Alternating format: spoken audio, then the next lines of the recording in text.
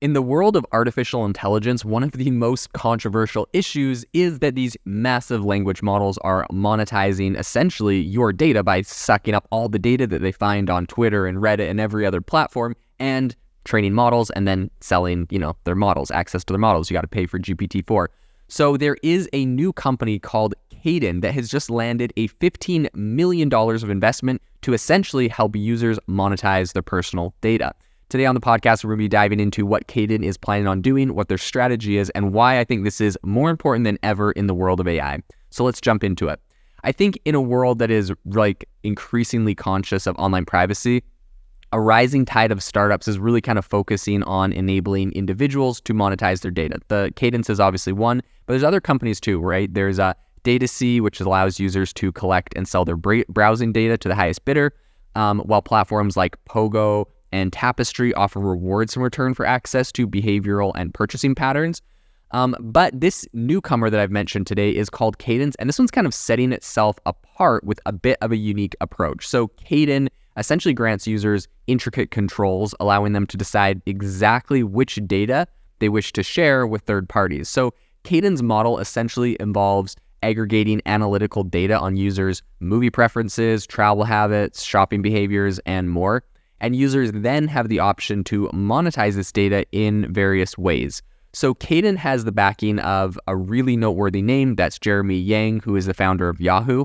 And the concept for Caden was sparked by John Rowe's observation on the evolving online privacy landscape. So Rowe, who successfully sold his private startup Acta to Salesforce in 2015, noted in an email interview with TechCrunch that he recently did, he said, quote, "For 25 years, users have exchanged their personal data for free services and access to apps and websites. I envision a future where users would be at the heart of this data exchange rather than being passive participants." This is really interesting, and actually I think it goes one other interesting anecdote on this is the fact that Facebook tried doing a play a while back, if you remember, where essentially they had an app that was on iOS. This was shortly after iOS kind of banned Facebook from tracking what users were doing across their phone. If they weren't actively using Facebook, Facebook wasn't able to essentially track everything they were doing on their phone as they previously were able to.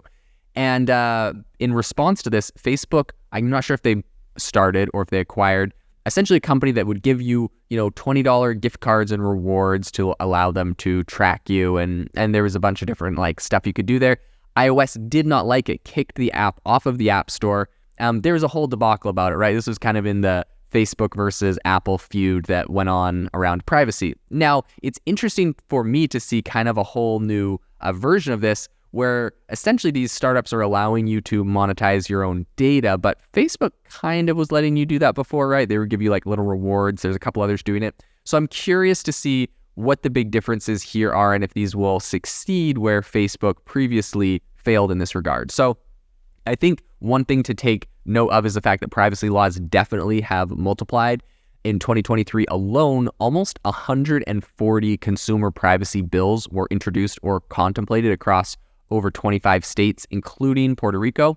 And as per the National Conference of State Legislatures, that's where we got all that data from. But I think the other thing that's really interesting is that while international legislations like the EU's GDPR, and then there's also some domestic laws like the California Consumer Privacy Act, which essentially are set up to protect users' rights against unwanted data tracking and sales, they don't actually directly offer avenues for users to monetize their data. So Roa recently emphasized Caden's uniqueness in this space, saying, quote, "Our core offering empowers users to control their data, rewarding them if they share it with a trusted third party." So the Caden experience essentially just starts with users linking their online services, right? So they can link their Amazon, their Uber, their Netflix, and they do all of this through Caden's iOS app. And users can view statistics, insights, and even opportunities to monetize specific data segments by sharing them with advertisers. So, of course, I know the question on everyone's mind is data.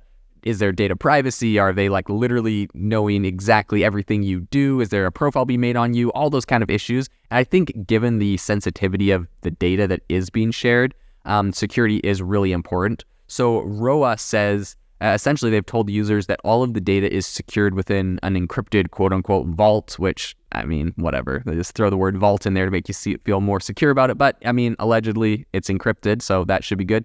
The thing that I find it even more important, though, is that it is anonymized before third-party sharing, right? So they're not going to know this is exactly you or one specific person sharing this data. They just know that in general, people with your with your characteristics has these habits, these shopping habits, these travel habits, etc.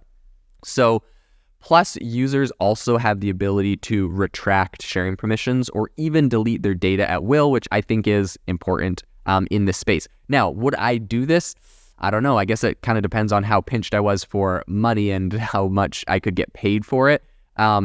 Probably wouldn't be my personal choice. I'm just a bit more of a privacy nut than that. But I do see how this has appeal for people, and I do see how this, it could be an interesting play. So reportedly, Kadin has already amassed over 1 billion data points and has compensated users by tens of thousands. So they're further incentivizing participants with the introduction of Kadin AI, which is an artificial intelligence assistant that makes tailored content and product suggestions based on shared data. Roa believes this offers a more personalized experience for users, allowing them to discover products and deals tailored to their tastes and budgets. Now, that is obviously an interesting feature, but the reason I really bring Kadin up on this podcast is because of the implication I see in artificial intelligence. So right now, really what they're doing is they're saying, hey, share your data with us. We'll send it to travel sites and advertisers and some other people, blah, blah, blah. But where I really see this going is this is going to be a massive boon, whether it's Kadin or another company that is like them, for AI startups. Inevitably, what's going to happen is platforms that monetize your data are, I believe, the gatekeepers right now, but I believe the power will eventually get put back in the hands of the people, where you will be able to sell your data directly through an app or a third-party marketplace like this, to companies like OpenAI and other people that are training AI models off of your data. So beyond just, right now, the big play that everyone's talking about is advertising. I think this is kind of like, if you're looking at the gold rush, the data for advertising is a much, in my opinion, is probably less lucrative than some of the data used for AI models. And so I think that consumers could actually perhaps sell it twice, advertisers and AI models, but I think they could make a lot of money. And I think AI models would be very wise to participate in these kind of schemes and programs, because essentially anyone, even if you don't have access to a massive database, right, you can train a very powerful AI model. And I think that's one of the big problems with, a lot of startups today.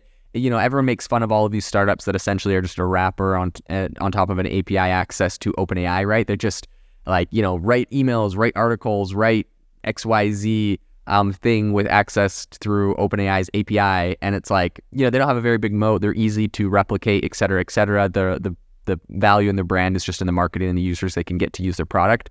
But if they were able to actually train AI models to do some of the things that they were doing and create custom models that were better than OpenAI and could do things, more, if they could do things that were a lot more powerful, there would be a lot more value in their companies, and they would be able to charge more to consumers and potentially grow more. And so I think the big problem, though, is that they do not always have the data to do that. And so there's some places you can buy data from, but this is definitely one way where you can get access to data without having the controversy of consumers saying, hey, I didn't give you permission to, we didn't give OpenAI permission to scrape the entire internet. So I think it's going to be interesting to see if these kind of data, pay for data plays directly to consumers takes off, in a sense that AI models are going to be buying them from these kind of platforms.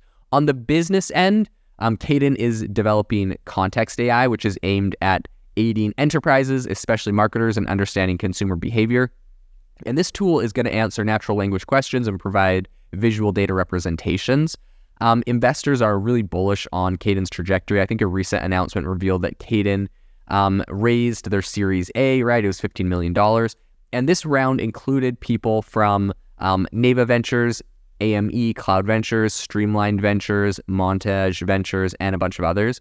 So I think changes in industry practices like Apple's app tracking that we kind of mentioned before with the whole Facebook debacle, some transparency requirements, and I think also Google's kind of forthcoming changes to user tracking in Chrome might have influenced Caden's favorable position, because they've raised, I think, a total of $24 million to date. And Roa plans to expand Caden's New York team further and develop Caden AI and establish more collaborations with retailers and other platforms. I think that's what they're really spending the money on. And this is what he said specifically about their value proposition. Quote, "We offer one of the most sought after assets in the enterprise, ethically sourced first-party data." So I think while marketers might be drawn to platforms like Caden, I think it remains to be seen if users are going to follow suit, right? Obviously, this is very valuable for marketers and AI platforms. So it's going to be interesting to see how many users they're actually able to attract, how lucrative that offer of payment for data is, and if they're able to really grow this and expand this in a viable way.